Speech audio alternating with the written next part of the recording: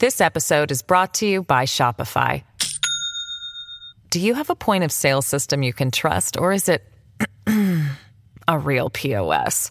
You need Shopify for retail. From accepting payments to managing inventory, Shopify POS has everything you need to sell in person.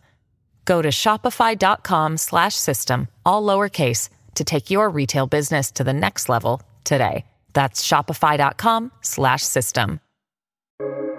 Welcome to the New Books Network. Welcome to the New Books Network.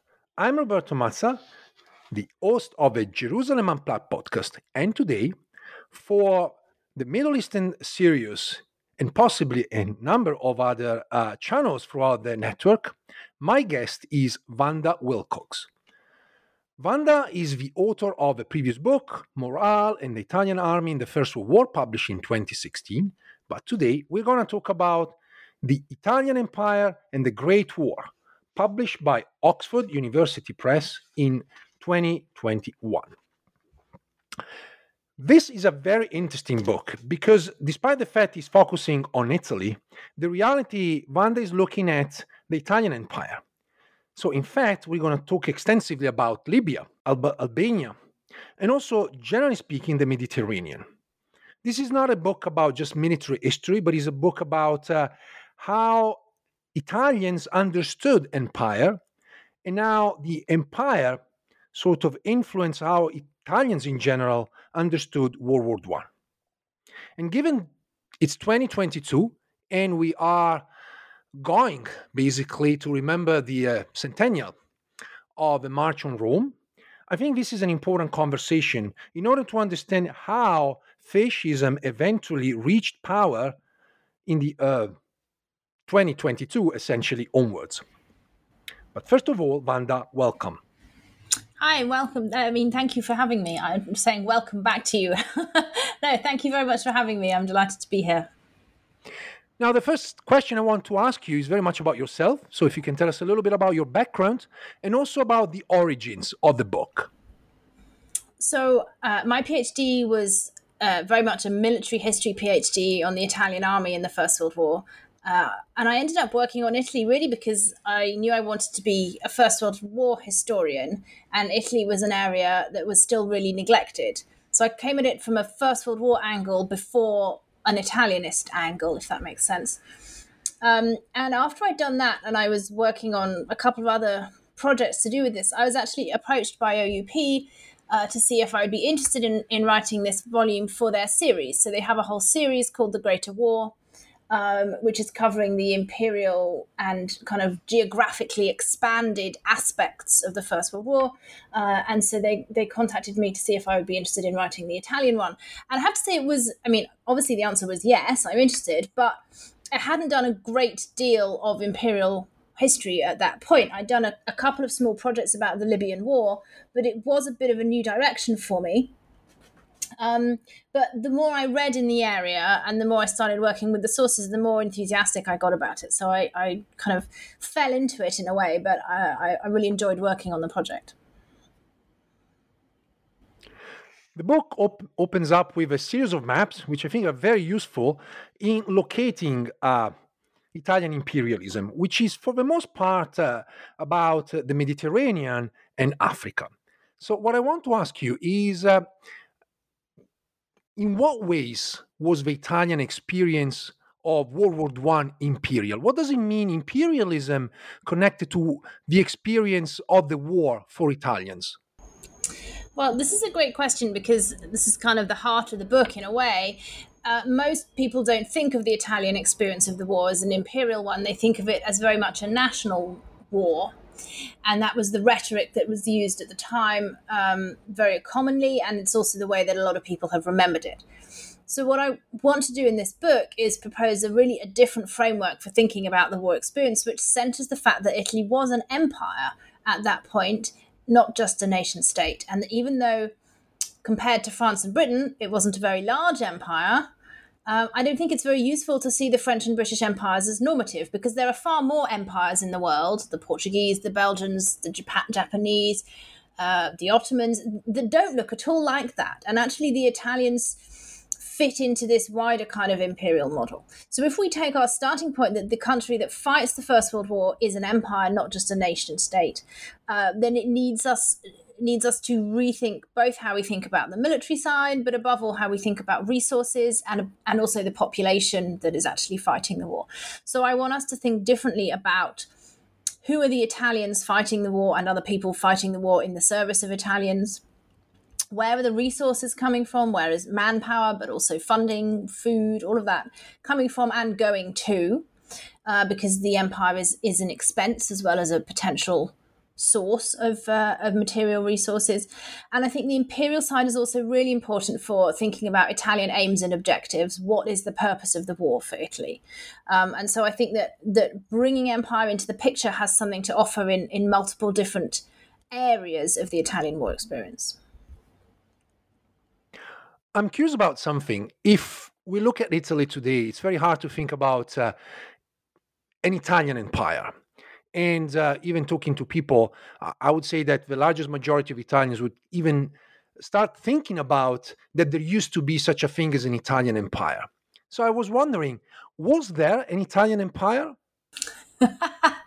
Well, I mean, yes, there was. The fact that it's been downplayed subsequently, I think, is very typical. And I would wrap this up with a trend in Italy to not engage with difficult histories. And I think finally in recent years, for example, people working even in fiction, so Italian Ethiopian authors, for example, are starting to bring to light some difficult episodes, and maybe we might start to have some of those conversations. But yes, I mean, the Italian imperial experience starts in 1869 with the first moves into Eritrea. Eritrea and Italian Somaliland are fully incorporated into the system in the 1880s. There's the first effort, the failed effort to conquer Ethiopia in 1896, which leaves a terrible legacy not only in Ethiopia but in Italy. And then when the First World War begins, Italy has just conquered its largest and most important colony to date, which is Libya.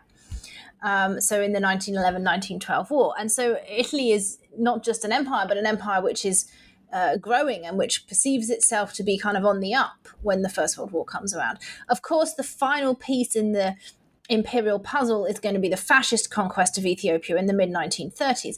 But many people, when they think of the Italian Empire, only think of that war in the 30s against Ethiopia and the short-lived Italian East Africa. But actually, this is a story that goes back to 1869. And the earlier part of the story is very important in terms of the Italian state's projects and also in terms of Italian citizens' self-image and sense of where they stood in the world. Let's talk about another difficult terms, particularly in contemporary Italy, colonialism. So Italian colonialism is still somewhat neglected, not by scholars, but certainly by the larger public. So I was wondering if you can tell us more about the various forms of Italian colonialism. Yeah, this is a very interesting question because the Italians had quite a fluid approach to colonialism in the sense that they were willing to embrace different meanings and different ideas of what colonialism might be. So when we look at Italian colonies, some are acquired directly through conquest, and there was definitely a preference for that because it was seen as an opportunity to show off military prowess. And then what we might consider the kind of conventional European colonies, directly ruled and incorporated into the system. Even there's a difference. Some are intended to be, I suppose we might say, more like British India, ruled by a very small resident ruling class. Others are hoped to be settlement colonies. So the initial vision for Libya is that it'll be a settlement colony on the model really of Algeria or Tunisia. That very large numbers of Europeans will move there, specifically of Italians, and then it will be a way to redirect Italian migration. Now, this doesn't start happening until the 30s, really, and even then it has to be kind of state managed. The Italian people are not spontaneously choosing to move to Libya for what to me seem to be kind of obvious reasons. If you are a landless peasant in Calabria and you have the choice between moving to New York and moving to Cyrenaica, I'm not quite sure why you would move to Cyrenaica. But, this was seen as a destination for mass Italian migration. So there's two different models of colonies already there. There's also the so-called liberal empire model, which is a very peculiar Italian idea, that emigrants could form a kind of empire, an alternative form of empire that didn't involve conquest, but created, I suppose, what nowadays we might call a kind of soft power. That these big diaspora communities were going to be a form of power projection for Italy, and they would constitute colonies. And the word is the same in Italian, right? The colonia is both a formal ruled colony, but also an Italian community overseas. And this is a sort of slippage not only in the terminology, but in the idea that the Italians in Argentina or Venezuela, for example, or even in Australia, might constitute a little outpost of Italy that brought real material and political benefits. And although this sounds very strange to people who don't work on Italy, it's an idea which had a real appeal and which is kind of posited as an alternative, a viable alternative to going out and conquering places.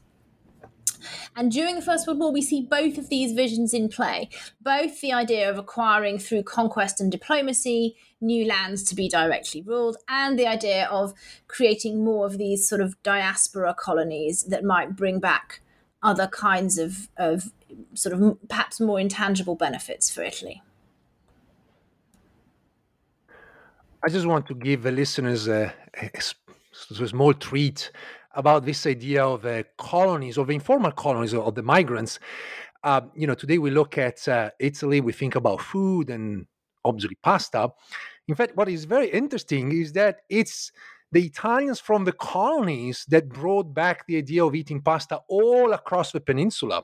But in many regions, particularly in the north, pasta was not very common up until these migrants brought it back. So I think there are lots of interesting stories connected to the Italian migration abroad and also their return, whether physical or through sort of a cultural means of Italians. And there's a lot of evidence that it spreads standard Italian as a language instead of dialect, because if you're living at home in Friuli, you don't need to speak standard Italian. You don't need to learn it till you go to the States or to South America, and suddenly you need to speak to other Italians. And for the first time, there's that real pressure to learn a shared language. I think it's fascinating. And I think it's really interesting that diaspora is usually left out of Italian history. But if you have a country where such an enormous share of the citizenry is emigrating, and many of them come back, right? They're not just gone and lost. As you say, it's this process of dialogue and of physical movement and mobility around the world, not just Europe, but the Atlantic world and beyond.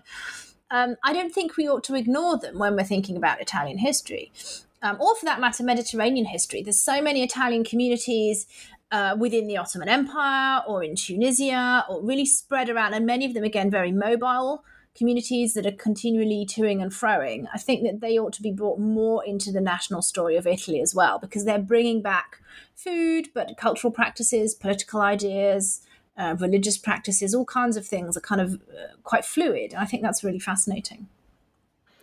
We tend to forget that there was like a very large Italian community in Alexandria, Egypt, you talk about throughout the book, one that formed after the collapse of the Ottoman Empire in Haifa under the British. And so really we see this network expanding. Smyrna, Izmir as well, had many, many Italians. At one point, the king at least pretends to believe that it's an Italian city. I don't know if he even actually believes that, but he claims that he thinks it's an Italian city. So yeah, absolutely. Let me go back to the question of sources, methodology. I just want to, ask you if you can give us a sense of the material that you've used, so to your methodological approach. But I'm very curious about the question of chronology. You make the point that essentially World War I for Italy begins in 1911 and ends in 1923. For many, like myself, working on Ottoman history, the war begins in 1908. So with the CUP, the Committee of Union and Progress Revolution, of the Young Turks Revolution, and obviously ends in 1923. And we say that it may also and later, because obviously we have a creation of new nation states and so forth. So can you speak about that? Well, I mean, the Ottoman example is a great one. 1914 to 18 is just not a very helpful way to think about the history of the Ottoman Empire, right? But it's a chronology that makes sense for France, Germany, and Britain, although even there we might raise some questions. But what we think of as the dates of World War I are dates that fit with the great powers, and any country whose war experience doesn't sort of fit neatly into that, it becomes a real problem to try to sort of apply that conventional chronology.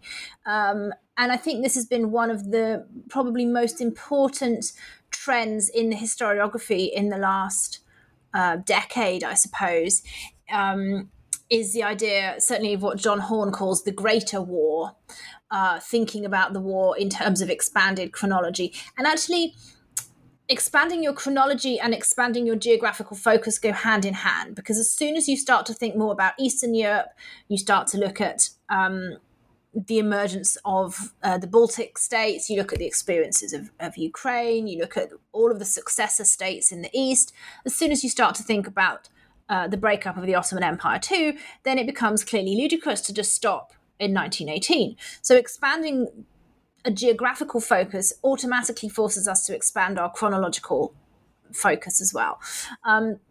So in the case of Italy, the two conventional dates of the war have always been different in the sense that Italy joins the war in 1915. So it's supposed to be the war of 15 to 18. My argument in this book is that to understand what it's doing in the war and how and why, we need to start with the war against the Ottoman Empire in 1911, and we need to go really through to the Treaty of Lausanne, but also to the other kind of last bits of geographical tidying up that are happening in the early 1920s. I didn't talk about the Corfu crisis in the book, but arguably you could take it up to the Corfu crisis. Certainly the last bits of territorial transfer, and again that are this is an imperial story, is actually the transfer of Jubaland to Italian Somalia, which is in 1924.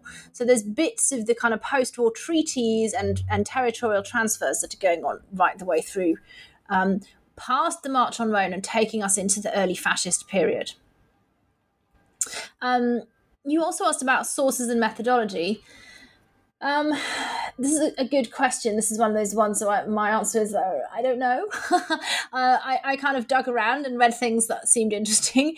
So I've worked with a lot of official sources, military record to some extent, but the Italian Army archives are very hard to access, as anyone who's ever worked there can testify. So I've used a lot of civilian government sources, but I've also used things like newspaper sources, diplomatic records, and I guess what I was interested in is not only the official position, but mentalities within Italian elites generally. So I've also been looking at some, publications that are being read by senior military circles, some contemporary memoirs and kind of personal perspectives as well. So I've tried to have a bit of a varied source base, but a big part of it is just things that I found interesting. I'm afraid that there's an ambulance or something going past and you can probably hear it. That's the sound of Milan being broadcast to you live. That's real life. I have a question about again, some of the terminology that you use throughout the book, which is very important, particularly for those that might not be familiar with Italian history. So Italy emerged as a country in the late 19th century. And the major ideas shaping the newly created Kingdom of Italy were imperialism, which we touched upon briefly earlier, and irredentism. So I was wondering if you can tell us how these ideas shaped Italy in the pre-war period. Why are these ideas so central and important? Yeah, I think this is a problem. I mean, one of the problems of terminology is a word we haven't yet used here, which is unification. Italy is unified officially in 1861, but it's also not fully unified. There's lots of bits and pieces that haven't yet been incorporated. And what this means is that from the very word go, Italy is a project. It's not a finished thing. And so the question of how much more needs to be done to complete it is an important one. So first of all, we see the acquisition of other territories in the north of Italy, but the borderlands around the cities of Trento and Trieste are these unredeemed territories as far as the Italian nationalist mentality is concerned, and that the project of unification is therefore incomplete. So one way of thinking about the First World War is as the Fourth War of Unification, the Fourth War of the Italian Risorgimento, the nationalist resurgence, and that's language which is used at the time by contemporaries and even on some war memorials. And so that sees the war as this purely national event, answering this deep-seated need to complete the project. But actually, the idea of completing the project of Italy means more than just finishing the borders. It means Italianizing the people, and we'll talk more about that later maybe. But it also means, what kind of Italy is this? Is this a kind of an Italy which everyone needs to be a bit ashamed of, or is it an Italy that has a seat at the table? Is it an Italy that's one of the great powers? Is it taken seriously by its neighbors? Is it a military power, an economic power, sort of commensurate with what people feel it ought to be and that its history ought to indicate? And so imperialism is linked to this, partly as a sign of status, and partly, this is what you do if you are an important country in late 19th century Europe. There's a sort of undignified story about when the Berlin Conference is first scheduled and nobody plans on inviting the Italians, and Italy has to sort of scrabble around. There's this kind of unwanted party guest trying to wrangle an invite, right, for this exclusive event. And it does manage to get invited, but it's sort of an afterthought and it's kind of embarrassing. So imperialism is partly about, can we acquire the benefits of empire in the way that France and Britain have done in terms of wealth and resources? But it's also about, are we getting a seat at the table? So the symbolic value of empire as a sign that Italy has arrived, that we have made Italy into this worthy European power. And it's a preoccupation right through that the first 50 years of Italian history. I don't think it's a coincidence that the first big imperial, well, maybe not the first big, but the big imperial war in 1911 to conquer Libya is the 50th anniversary of Italian unification. It's a kind of almost a staged event in a way to celebrate the 50th anniversary. They unveil the Vittoriano monument in Rome. If you've ever been to Rome, there's this vast white monstrosity in the middle of the city. Lots of people think it's fascist. The number of my students who said, oh, yes, that fascist monument. No. That's unveiled in honour of the king who brought Italy to unification. It's a sort of big ceremonial event for the 50th anniversary. The war in Libya is kind of linked to that. It's a war which is invoked by the media before it even begins to become a political reality as part of this project to show that Italy has really arrived. So it's all rooted, both imperialism and irredentism are rooted in this same sense of uncertainty and insecurity, that the Italian project is incomplete. I want to go back to people, Italians, before we actually going to talk about warfare, Libya, and obviously World War I. I'm curious about Italians abroad, and we already touched upon briefly earlier. So we know that around 13 million Italians left before the war, probably more depending on statistics and information that we may gather from archives. And I was curious about their relationship with Italy and vice versa. And also, how did the famous motto "Italiani brava gente," which we can translate as Italians good people, came about? These emigrants are so interesting, and people have tended to study them in terms of their impact in the societies where they ended up. So people have been interested in Italian Americans and what they mean for America, right? More than what they mean for Italy, traditionally. The relationship that emigrants have with Italy can be very varied and can be quite ambiguous. Some of them feel a very strong tie to the country of their birth. Some of them really don't. Some of them, are quite happy to sort of wipe the dust from their heels and never be seen again. But others do maintain a strong sense of Italianness and a strong desire perhaps to return. lots of them do return. It's not uncommon, especially young men go abroad, they make some money, maybe they live and save up for 5 years, and then they might go home and marry back home with the money that they've made in the new world, things like that. There's a huge amount of remittance payments. People are sending money to their families to the extent that this is actually a significant item in the national budget, right? I haven't got the figures to hand, but it's making a significant, notable contribution to the Italian economy, that there is this direct cash flow in the form of remittance payments from emigrants to their families. So there is this ongoing connection. What does the state think? Well, again, this is tricky. On the one hand, it's potential manpower that you're losing. On the other hand, it's a potentially destitute underclass that you don't have to worry about being on your shores anymore. You know, you can pack them off somewhere else and they become somebody else's problem. The one thing that the state is very keen on is the idea that they are still Italian citizens, and therefore they're still liable to all the obligations of Italian citizenship, including military service. So if you are an Italian citizen overseas, you're still liable for some military service. I remember when my brother turned 19, despite having been born and raised in Manchester like me, he got his call-up papers. He was most disconcerted. I don't think it had ever occurred to him.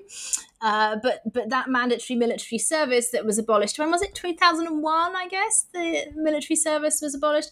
And that applied to Italian citizens, even second-generation citizens, but anyone who was born overseas, if they still had the citizenship. So in the era of the First World War, where manpower in the military is a very important issue, those citizens were not lost to or shouldn't be lost, at least the state hoped, to the military resources of the country. Of course, in practice, very few of those emigrants were going to do their military service in peacetime, but as soon as war breaks out, the draft is going to apply. Whether or not they come back is another question we can perhaps talk about as we get into the nitty-gritty of what happens in the war. But the state is keen to kind of keep them on a leash, if you like. They're gone, but they're not forgotten.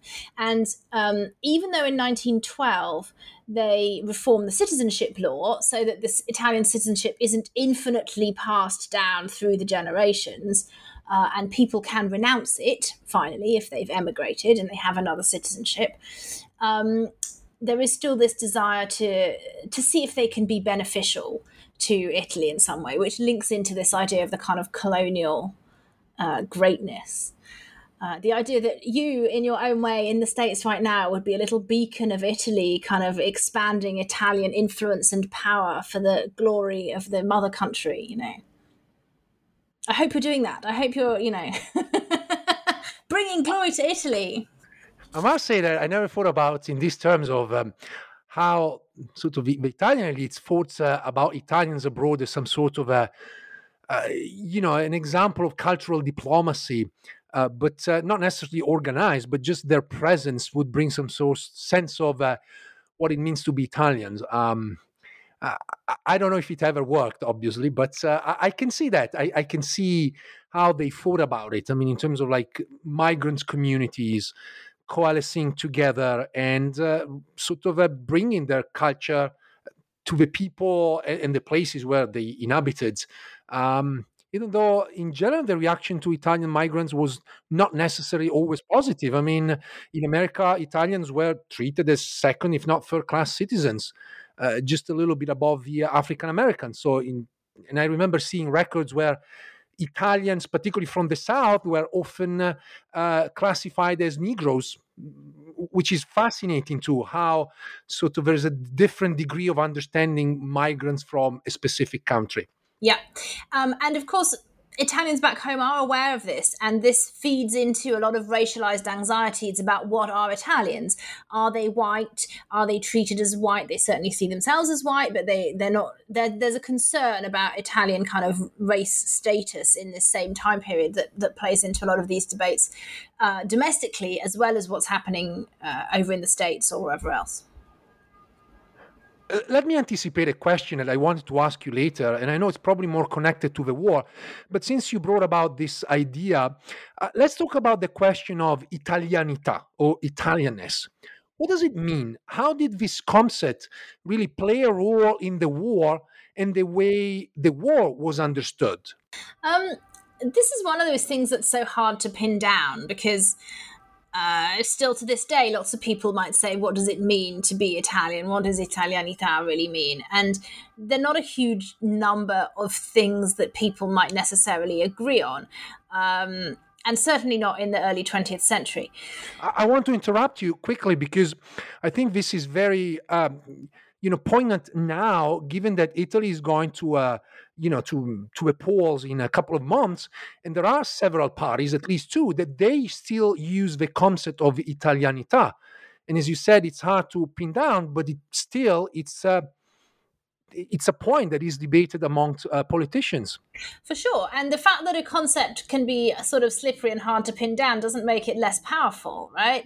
And those debates are framed, again, in racial terms. Can you be a non-white Italian? Certainly not for some of those parties competing in the election today. Can you be an immigrant Italian? How does that work? It's still debated territory, right? And it has been for a long time in different ways. So there's a problem here that I think links us back to irredentism. If you're fighting a war to liberate your fellow Italians from foreign rule, and that's the kind of framing that a lot of nationalists would have seen this in, right? We're liberating Italians who live under the oppressive regime of the Habsburg Empire in their borderlands that should become our borderlands, right? So for that to work, you have to know who the people are that you want to be liberating, right? You have to define them in some way. Who are these Italians who are oppressed? So the most obvious way that we define them is just through language. And so, the Italian speakers of Trento and Trieste should be brought into Italy, and then how about land? How do we say the land? Well, land where those Italian speakers live. It's already quite problematic because you can see that there's non-Italian speakers living in those lands too. And there's Italian speakers who are loyal citizens of the Habsburg Empire and who don't have any problem with being loyal citizens of the Habsburg Empire. And I think that a really fascinating example to me, and this is very much a kind of Italian history argument, but is Alcide de Gasperi, who is born in Trento. He's a citizen of the Habsburg Empire. He's a deputy in the Habsburg Parliament. He has sworn loyalty to Franz Josef, and he continues to be a loyal citizen of the Habsburg Empire throughout the war. And it's not until his hometown shifts to being part of Italy that he kind of transfers his allegiance and he becomes the great kind of hero of democratic Italy after the Second World War. But the fact that in his earlier career he's a loyal citizen of the Habsburg Empire doesn't seem to be a problem. But so he's an Italian. Does he want to be redeemed out of the Habsburg Empire? Not necessarily, right? So just language is a bit of a problematic basis to say who is Italian. There are efforts to provide a kind of ethnic identity, but these also found on internal racism because a lot of northern Italians don't want to be thought of as being the same ethnicity as southern Italians. There's a lot of direct prejudice against the dark skin and hairiness, supposedly, of southern Italians. Do northern Italians want to even see themselves as a single ethnic group? So it might not be language, or maybe it is. It might be ethnicity, or maybe it isn't. What happens to the non-white subject peoples of empire? So there's a lot of slippery concepts about subjecthood, citizenship, nationality, language usage. And actually a lot of this is being hashed out in wartime. What about those emigrants? Is Italianness just a feeling? Is it the ones that choose to come back and fight, they're Italian, and the ones that don't choose to come back and fight aren't? The ones who maybe use English in their everyday lives in the USA, are they still, what makes you Italian is hard to pin down in this time period.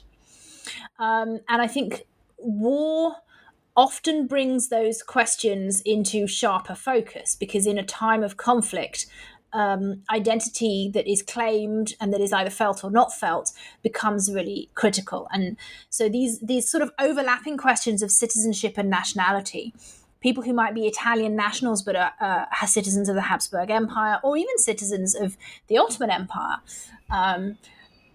you have them on the one hand, and on the other hand, you have people who are claiming or requesting Italian citizenship who are clearly, for example, Greek in the Dodecanese Islands.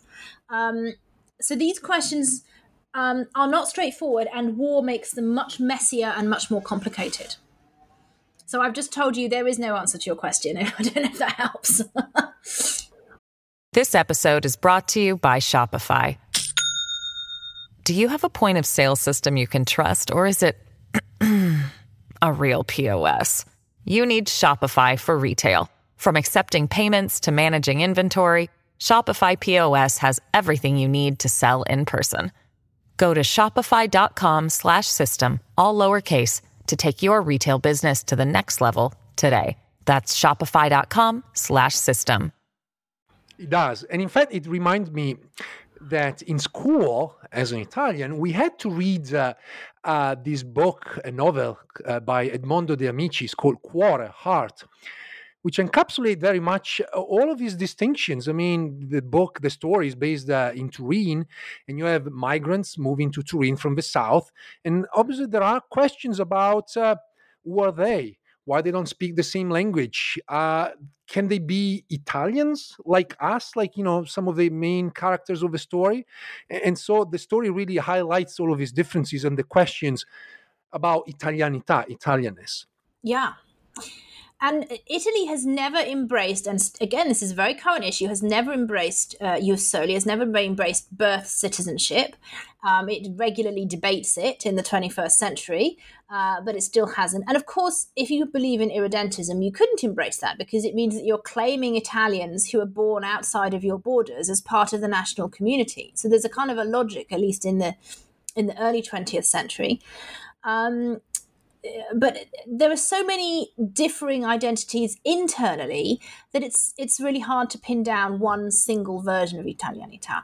But I wouldn't say that means it doesn't exist, and I wouldn't say that means it's not important. It's more that it's extremely important, but also highly contested. Let's move to the nitty-gritty business of war and have a series of questions. I want to start with 1911, which we said is a sort of a starting point of a chronology. So in 1911, Italy declared war against the Ottoman Empire over Libya. And Libya, again, is an artificial term because really we talk about 3 Ottoman provinces. And I want to discuss Libya later with more details. But can you just tell us briefly what happened and the effects of a war? So yeah, as you say, Libya is an artificial name. The word Libya is actually a colonial project in itself in this time period. To name them as Libya is to invoke the heritage of classical Rome. So what's really going on here is a way for Italy to stake a claim about status and to say that it's the inheritor of the ancient Roman Empire. And so the conquest of Tripolitania, Cyrenaica, and Fezzan is all about acquiring for Italy this so-called fourth shore, that Italy wants to assert this status as the central power of the Mediterranean. They had first hoped for Tunisia, but once it becomes clear that Tunisia is firmly in French hands, the area that we then call Libya is the kind of only remaining option, in a sense. It's a war which is sort of pushed by a strong strand of upper middle class public opinion and sort of media clamour right through 1911. And the cultural historian Mario Zenenghi actually says this is a war which is kind of made in the media. It's a media war before it's a real war. And there is this outpouring of public enthusiasm, which I think is really interesting because, again, there's this myth that Italians didn't care about the empire, nobody knew about it, it was tiny and far away and not interesting. But actually in 1911, there's this huge popular enthusiasm for it, right? And it's a war with a kind of trumped up excuse. They send this up an ultimatum to the Sultan based really on nothing. And it's sort of invented at the last minute. The moment seems favourable. And so even cautious old Giolitti is kind of jockeyed into supporting it. But there's been very little military preparation because it's this sort of highly opportunistic moment. So in military terms, things are not well managed. Initially, it's hoped that a very small force will be able to do all that's required and that just seizing Tripoli, basically, will be enough to seize all 3 provinces. In the event things don't work out like that, there's a number of serious weaknesses that we see in Italian military performance. The intelligence is very poor. Mapping is almost non-existent. There's even articles in the Italian military press which are kind of referring to the writings of Caesar and Sallust to get information on the internal topography of what Libya is going to be like. And like, those guys were writing 2,000 years ago. Fine, that's our up-to-date intel. And most interestingly, what I think we see in the Italian war effort in North Africa here is a great example of people believing their own propaganda, which is that some of them genuinely seem to have fallen for this idea that they were liberating the indigenous peoples of the region from Ottoman domination, and that the Arab and Berber populations would welcome them as liberators, that this was going to be a kind of North African risorgimento. And this ties into that question that you asked that I didn't manage to answer before about the Italiani brava gente. This myth that the Italians are good people is applied in the colonial sphere to mean that people would rather be colonized by Italy than by anybody else. That's what they believe. There's a lot that we could unpack here.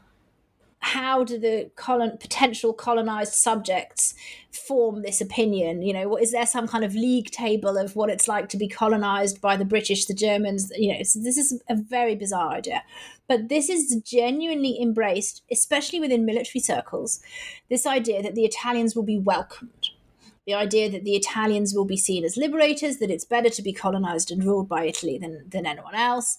And that therefore, when applied to Tripolitania and Cyrenaica in particular, that the local population will welcome them with open arms. It doesn't seem to have occurred to anyone that they might prefer to be ruled by their existing rulers or by an Islamic system. You know, they're therefore surprised and astonished, the Italians, when they find that actually the local people fight alongside the Turks. Shock, betrayal, outrage, terrible things happen. Mostly the Italians choose to see this as this act of kind of treachery, and they institute horrific reprisals against the local population, including the execution of women and children.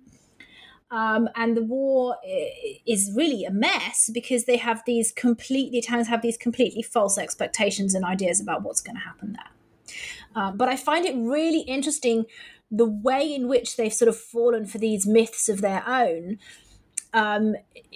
in ways that cause very serious consequences. Really, the war ends as much because the Ottoman Empire needs to focus on what's happening in the Balkans as anything else. It's not until 1912 we see the Italians extend their sphere of action into the Eastern Mediterranean. They land in Rhodes and the other Aegean islands and seize them. And they're even sending naval raids against, against against Alexandretta, and they're certainly sailing up and down off the coast of Lebanon. So it's not until Italy starts to actually take the war more directly to the core areas of the Ottoman Empire that negotiations really seriously begin. And I think it's as much that the Ottomans can't keep fighting Italy and deal with what's happening with the coming of the Balkan Wars as anything else. So it's not that Italy doesn't win, but it's maybe more that the Ottomans lose, if you see what I mean. It's certainly not the great glorious triumph that they would like to present it as, let's put it that way. That brings me to a question of the position of Italy in August 1914. So can you summarize for us how Italy stood in Europe and in the world by the beginning of a Great War? Italy finds itself in a slightly incongruous position.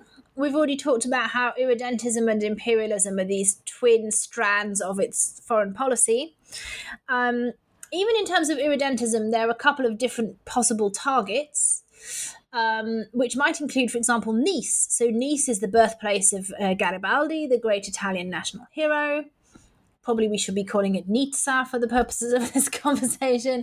And it's in the hands of the French. And so just as much as redeeming the lost Italians of the Habsburg lands, there could be an appealing idea of trying to redeem Nice, maybe Corsica, who knows.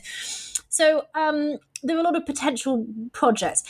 Italy finds itself in a tricky situation, though, which is that its main targets are Trento and Trieste. They're in the hands of the Austrians. But since 1882, Italy has been allied with Austria-Hungary.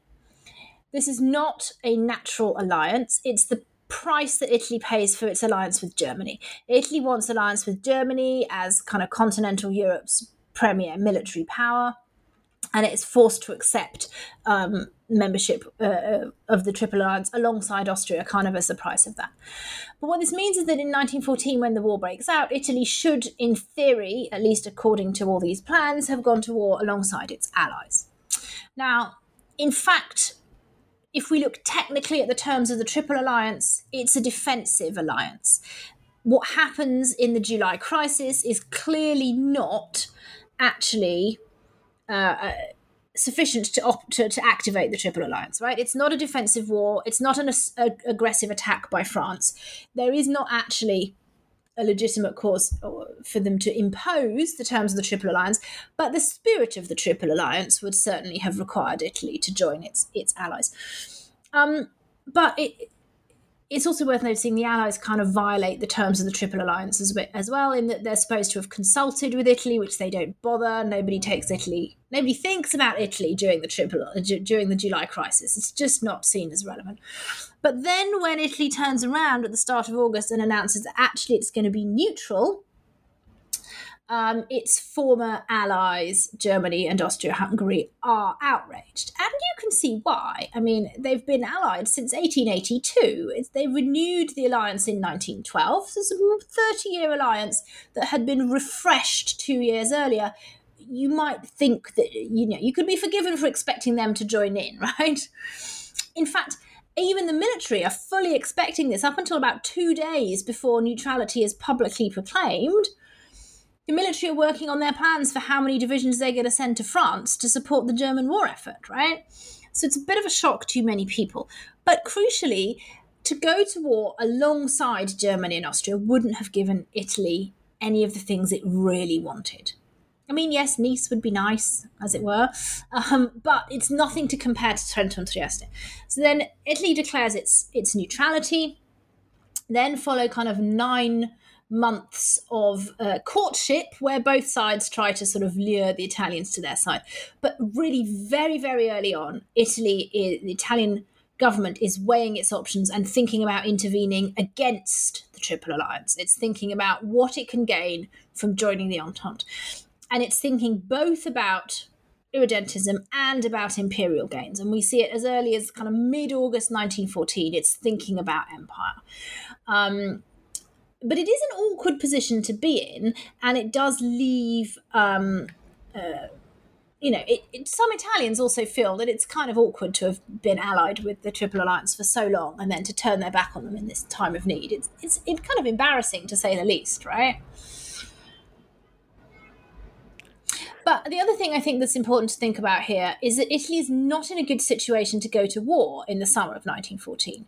Politically, the country is very divided. In June 1914, there's been the so-called Red Week in the centre of the country. We've had a week of kind of practically a socialist revolution breaking out. They've had to send the military in to restore order. The military is also still suffering the after effects of the war in Libya, which, by the way, isn't really over.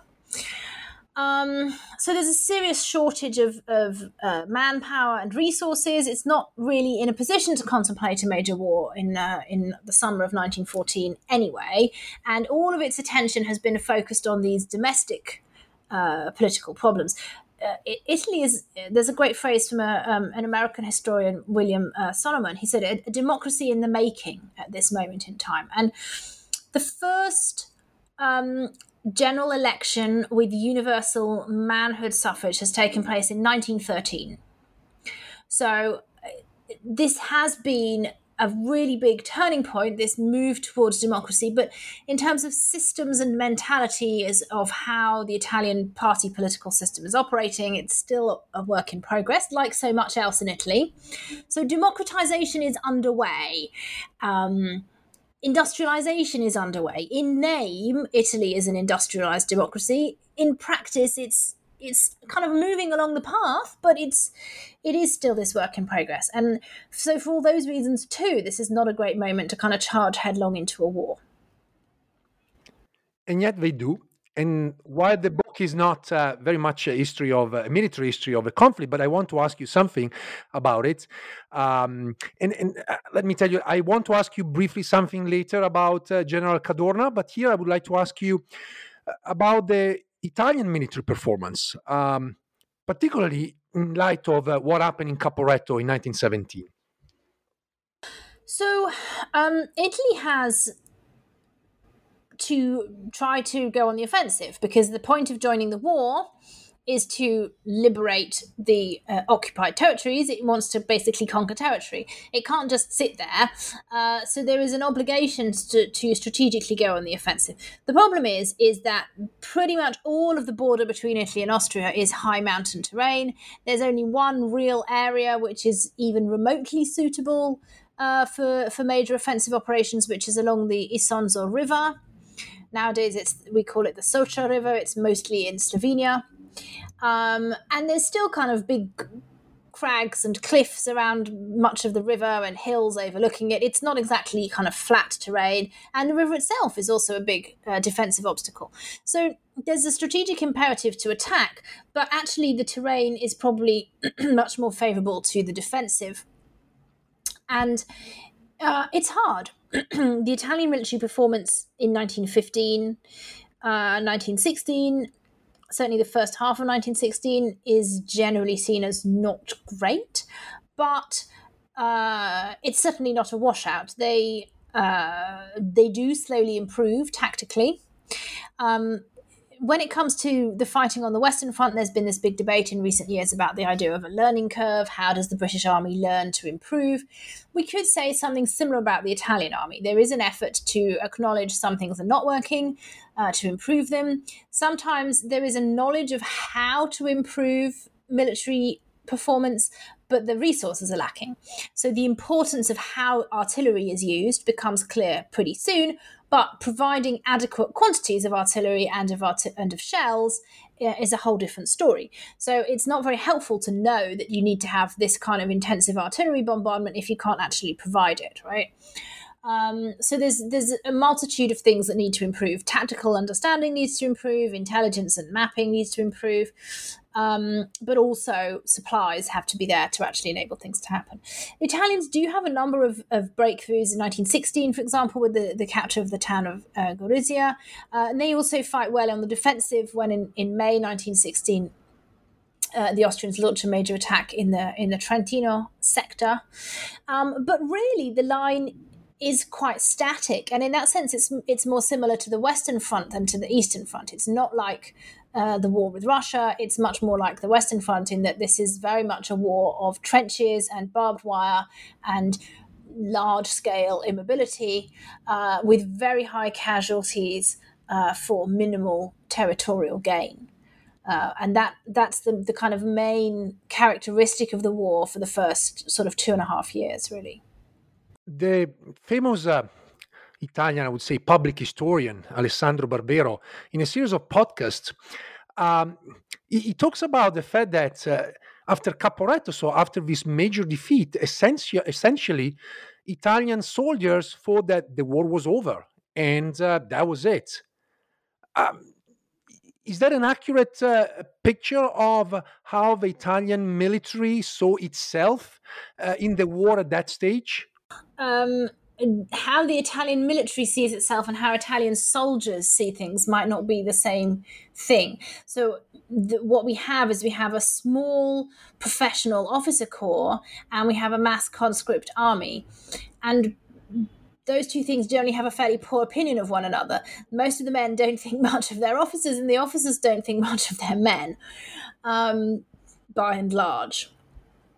I think the kind of institutional culture of the Italian army is actually really interesting. But there is a lot of suspicion held, especially at senior levels, of what these kind of ordinary conscripts were actually like. In the aftermath of Caporetto, many men do think that the war is over, they're going to go home, or they hope that the war is over and they're going to go home. But that doesn't necessarily last very long. what happens at Caporetto, first of all, I think we should distinguish between some of the myths and the reality of what causes this big Italian defeat. For many years, the debate was framed really in terms of this as a political defeat, in a sense, a morale defeat. Italian soldiers stopped fighting and ran away. And on the right, this was because they were cowards and infiltrated with Bolshevik propaganda, and on the left, this was seen as a sign of an attempted revolution from below, but actually both of these visions, however it was interpreted, saw this as something that Italian soldiers had deliberately kind of given up. But while that might have happened later on, that's actually a result of a very skillfully organized military operation by the Central Powers. And in the first 48 hours, what we see is tactical and operational defeat through exceptionally good use of tactics from the enemy. The Italian soldiers don't stop fighting until they're surrounded or until they run out of munitions and no one comes to relieve them, right? Then, once the defeat has begun, people start to panic and run away. People start to say, oh, the war is over. People abandon their weapons and walk home if they can get there. That kind of belief that the war has ended spreads quite fast in the context of a military defeat, of a kind of tactical battlefield defeat. But it's that way around, right? The battlefield defeat leads to the despair.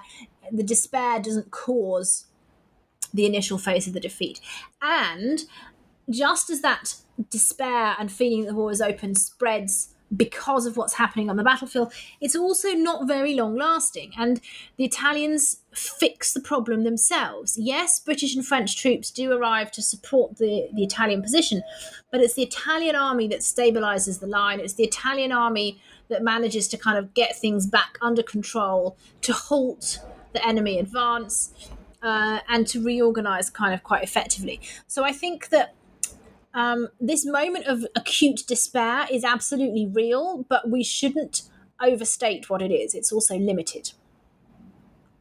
I took you off from our discussion on the book just to move on your turf of military history, but I want to go back to the book and ask about Libya.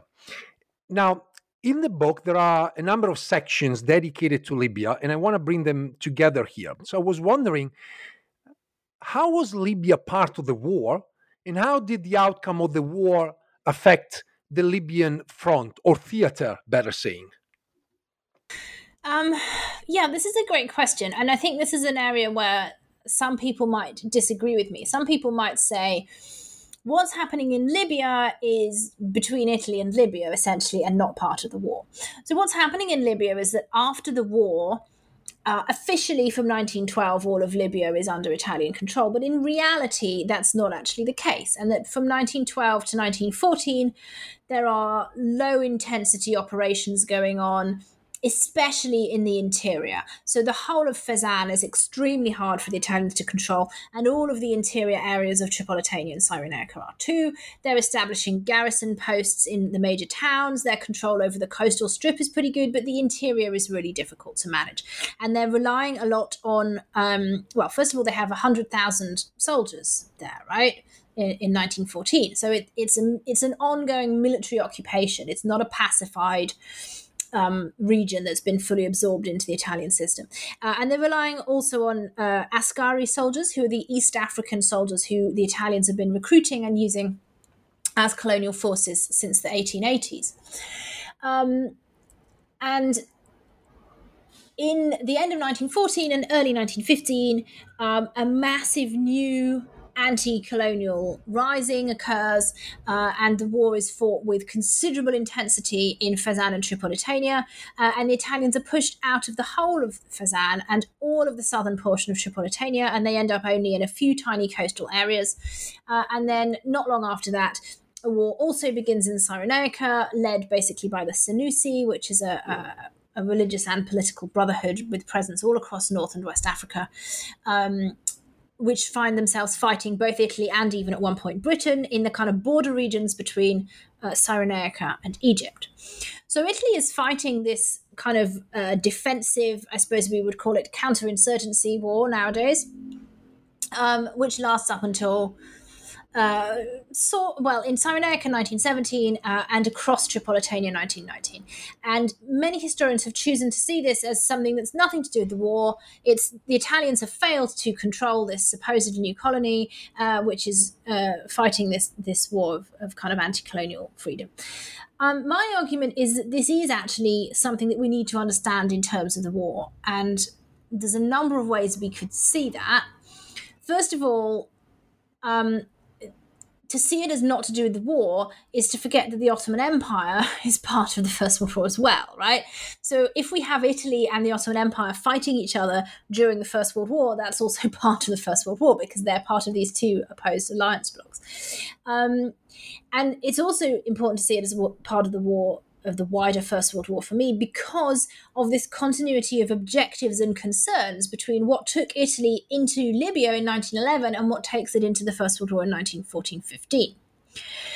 At the most direct level, this connection is seen very clearly in the sense that the Ottomans see this as part of the struggle against Italy once the Italians have joined the war. The Ottoman Empire is sending high-ranking and high-status individuals when it can spare them. So for most of the war, the Ottoman leader in Libya is Nuri Bey, who is the younger brother of Enver Pasha, the Ottoman Minister for War. So he's kind of like a big deal. He's not some random minor figure. He's a very important man. He's highly regarded as a military commander. In fact, he's later going to be withdrawn to go off and command the army of the Caucasus, right? So he's an important figure. The Ottomans have considered it worthwhile sending him to be their liaison first to the Senussi, and subsequently in Tripolitania, working with some of the different Tripolitanian leaders, like Suleiman al-Biruni, to encourage them, to give them specific tactical guidance on how to fight the Italians, to sort of stiffen their sinews where necessary, and also to encourage the Tripolitanian and Cyrenaican fighters to orientate themselves back towards the Ottoman Empire. It's not, of course, clear that those groups do want to rejoin the Ottoman Empire. They might be fighting for full independence, and indeed they are. But the Ottomans hope to direct these movements to their own gain. And even if they don't rejoin the Ottoman Empire, by consuming a lot of Italian attention, by pinning down a lot of Italian troops, it's part of helping the overall war effort. The Germans also see this as a valid way to prosecute the war against Italy, and they are sending submarines full of munitions, food, cash, and junior officers, staff officers in particular. So there's German and even a couple of Austro-Hungarian officers advising these anti-Italian forces throughout. So the fact that even during the very fraught Mediterranean blockade, Germany is earmarking dedicated submarines to be just shipping cash and supplies in to the anti-Italian forces in North Africa, to me shows this very clearly as they think of this as part of the war. So if they think of it as part of the war, I think we should take it seriously as part of the war. Men who died fighting in Libya between 1915 and 1918 get onto the Italian Great War Roll of Honour. They are honoured on Italian First World War memorials. They are seen as people who died as part of the First World War. In 1919, in both Tripolitania and Cyrenaica, Italy grants a new form of constitution. And basically it's forced to do this. This is not victory. This is really a sign of stalemate. It's hoped by Italy that this new constitution, which grants really very limited political rights to the inhabitants, will be enough to kind of quell what they see as this kind of ungrateful rebellion. It's hoped by the inhabitants that it's the first step to some kind of real autonomy, which it's not. And ultimately nothing much happens. We kind of subside into this stalemate until the fascist era, and then we get this very brutal war of basically reconquest. I mean, they call it pacification, but it's really, which is an awful word anyway, but it's conquering lands which have been fully out of their control for many years by that point.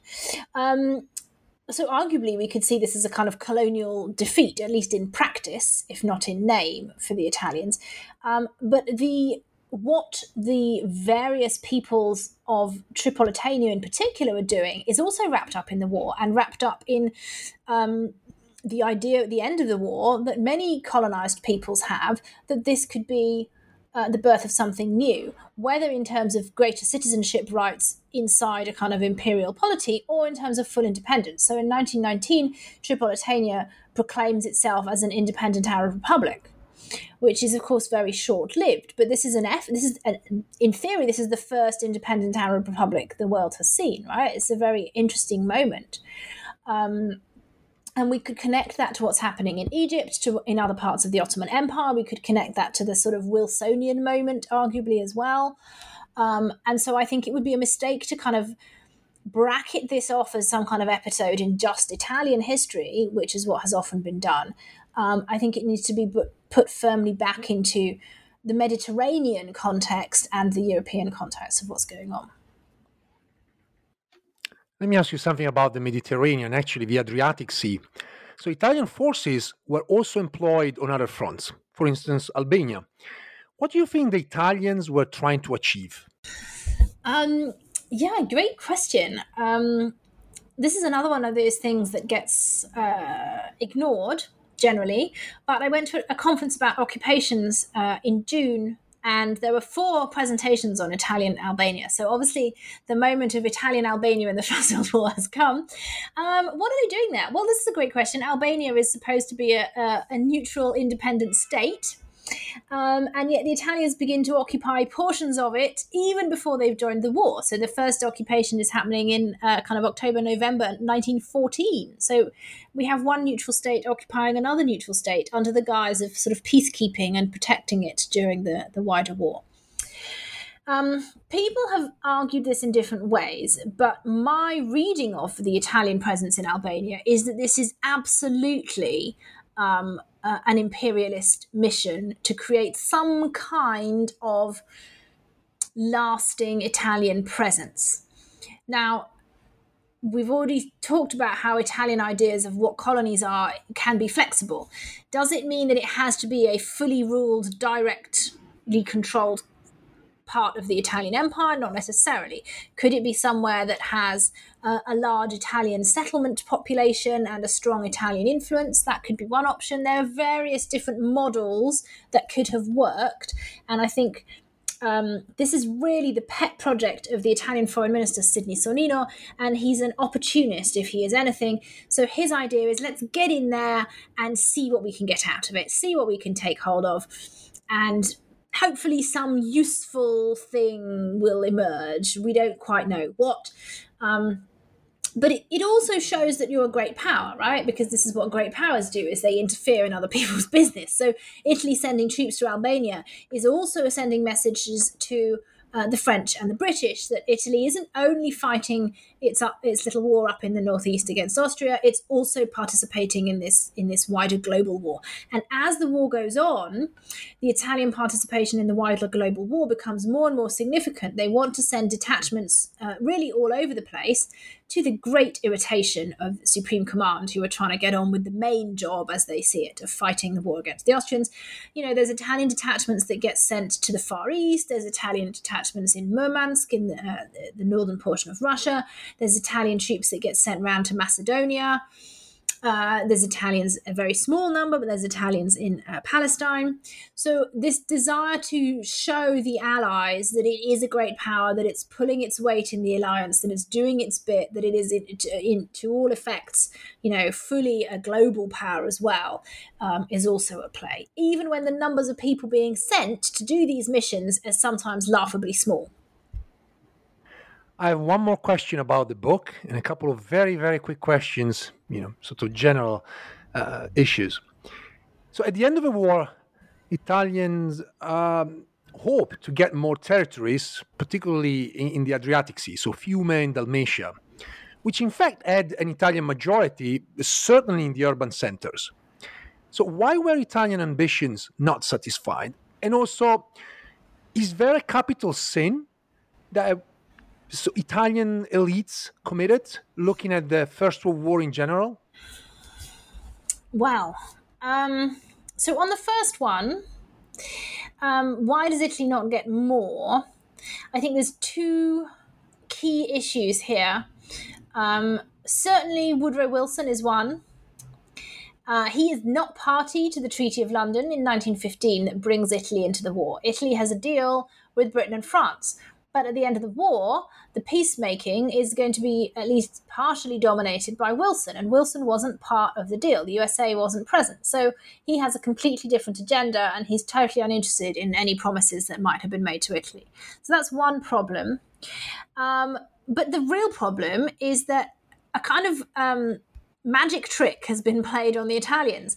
They imagined that they were going to face a defeated enemy, Austria-Hungary, who they could sort of hack bits off. But this defeated enemy in the Adriatic has suddenly magically been transformed into a friend of the Allies, Yugoslavia. And far from being a defeated enemy that you could hack bits off, this is a new friend that the Allies want to please and treat nicely and, let them have their own ports and stuff. And this is a real blow to the Italians, who'd envisaged a completely different type of peacemaking. So that's kind of the Italians' misfortune, in a sense, that they had planned for a kind of political scenario that simply doesn't exist. The other thing, of course, is that they're staking all these claims, and not only in the Adriatic, but also in southwestern Anatolia, and they don't seem to really have the military strength to back them up. If Italy had been handed these areas that it wants, which include many non-Italian peoples who don't want to be ruled by Italy, could they have actually held on to them?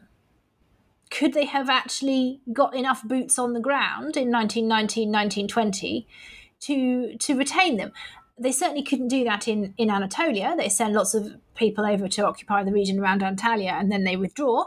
And I don't think they could necessarily have done it all down the coast of Dalmatia, as some people wanted to either. Have the elites committed this kind of mortal sin, this capital sin against who? Against the people of Italy? Against... I guess in general, reading your book, you get the sense that they wanted more they could achieve and probably thought of themselves as more important than they actually were in a way of speaking. Yeah. A concept that I kept coming back to working on this book was fantasy. That a lot of what's going on is there's a fantasy of Italian power, a fantasy of Italian status in the world and what it ought to be, and a fantasy of empire that just do not bear much relationship to reality. And, the idea of seizing half of southwestern Turkey is very clearly in this kind of complete fantasy realm. The idea that all of the indigenous peoples of Tripolitania were going to rise up and welcome them. Again, it's fantasy. And I think this is one of the reasons why maybe the Italian Empire hasn't been taken very seriously, because so much of it appears to operate in the realm of fantasy and in the realm of rhetoric rather than of reality. But why I think we need to take it seriously is that if you believe in something hard enough, you act as though it were real. And I think that's what's going on here. I think the Italian political and social elites have bought into these, or a significant share of them have bought into these fantasies so deeply that they set about trying to kind of will this situation into existence. And I see I don't talk about fascism in my book very much because it's explicitly not a book about fascism. But I do think in this you can actually see some very interesting precursors and models of what fascism is going to do, because fascism too occupies this space in which it starts with the rhetoric and then it tries to build the reality. And actually I think that's what's going on here too. And with devastating effects for the Italian people, for the Libyan peoples, for the peoples of East Africa who suffer an artificially created famine, essentially, due to the Italian war effort, to the people, the Slavic peoples and German-speaking peoples of the borderlands that Italy incorporates after the war, who were treated appallingly in many ways. And of course, in the ways in which all of this does help to lead towards fascism, the price which is paid by the wider European community is also ultimately very high. I have 2 30 seconds questions, which are not directly related to the book, but certainly to your work. What is your opinion of General Cadorna? Well, before I answer this, I should say that his great-grandson, I believe it is, has a propensity for suing people who express their opinion on him too vigorously.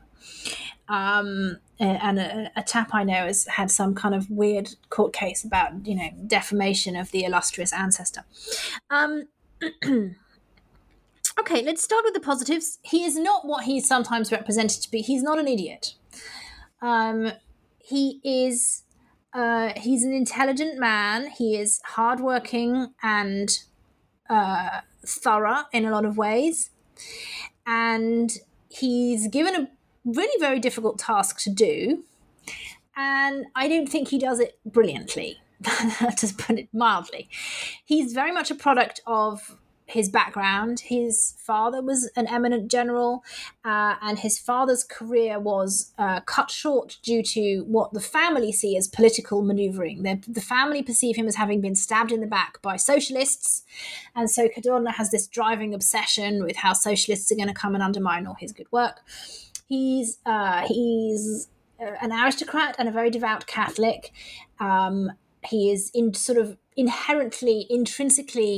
undemocratic and anti-democratic. He doesn't trust the vast majority of the masses. He wants a kind of deferential, very traditionalist society. And his kind of character flaws and his upbringing combine to make him a man who can't delegate, who believes he's the only person who can control everything, and whose instinctive reaction to things going wrong is that it must be someone's fault. He doesn't seem to believe in kind of contingency. He doesn't think that things might happen because of what the enemy are doing. If something goes wrong in his army, it's someone's fault in his own army. So it could be, Bolshevik subversion, or it could be cowardice and incompetence, or it could be that more men need to be executed to inspire the others. But it's always someone's fault. And I think this is a very serious flaw in anyone who's kind of heading up a large organization, right? It's never his fault, obviously. It's always somebody else's fault. He does not do a brilliant job, but I don't think I wouldn't caricature him in the way he is sometimes caricatured. What he does is he embraces attrition.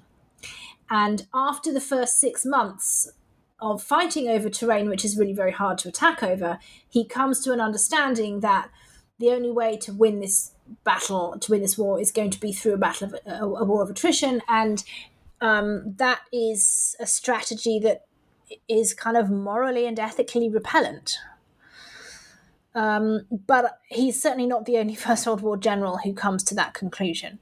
Is he significantly worse than his peers in other armies? I would say probably not, with the exception of this bee in the bonnet that he has about discipline and what he calls the summary justice of lead. So the use of decimations, the use of summary executions, the belief that execution and that brutal discipline is the best way to control his men, this is something which is unusual.